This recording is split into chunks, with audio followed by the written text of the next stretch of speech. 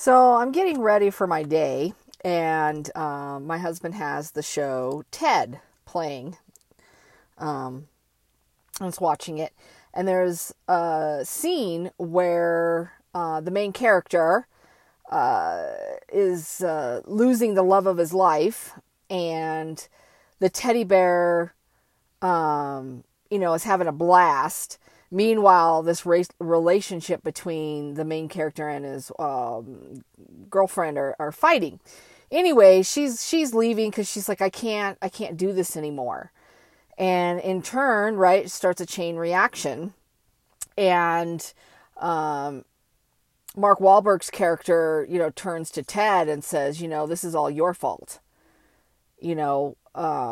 I can't do this with you anymore. My life is, basically a disaster. Everything's falling apart because I'm with you.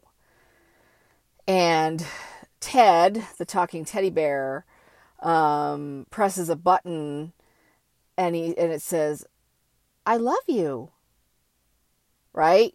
And it just made me think of how over the course of my lifetime, how many times have I said that, or somebody has said that to me to save the relationship. And it brings back, I know this sounds weird, but when I watch Hoarders and they find a bunch of dead cats, I always think, you're loving them to death. That's where my brain jumped to. Trying to take in so much and take care of so much, and you positively have so much to give, but you don't have the resources or the tools or the know-how of how to keep the cat alive, let alone the relationship. When you don't have those things die. And I hear it all the time, and I see it all the time, and it's painful because there's nothing I can say until people want to hear or need to hear or become self-aware. It's you. You make the decisions. You make the choices. And believe me, I know it's hard. Fear, scared of losing someone makes you do some really stupid things. But sometimes when you continue to do the right thing, calling somebody out, saying, I can't party anymore. I can't drink myself to death. I can't drown in your sorrow and your depression. It doesn't make you a bad person.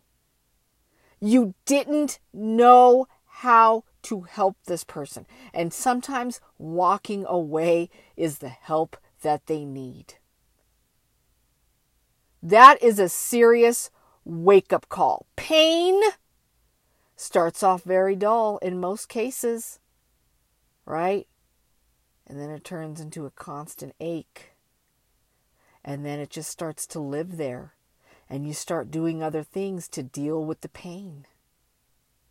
And that at some point, it's got to get cut off. Right? And I mean this all metaphorically. I can't live in this pain anymore with you. Now, back to Ted. He starts yelling at Mark Wahlberg saying, excuse me, I didn't force you to do anything. You chose to come along for the ride. I asked you. But at any time, you had the right to say no. Which brings me to relationships. Can it survive the word no? And how many no's can it survive? If it's one or two and they're ready to walk out the door, there's a reason for that.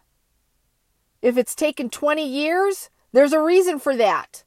Find out why. And then, you know what? Don't fucking do it again. Learn from it. Learn from it. Dust yourself off. Swallow your pride. and admit that you fucked up too. And I say this from total experience. Anything that I talk about on here comes from experience. And I recognize those experiences when somebody's telling a story, a movie, a sitcom, whatever it is. I've been around that long. I've been around that long. And you don't see it until you want to see it. And then when you do see it, that's when the real pain starts. But that's also when the learning starts to not do it again. Be better, do better, say better, act better, love better. That's all for now.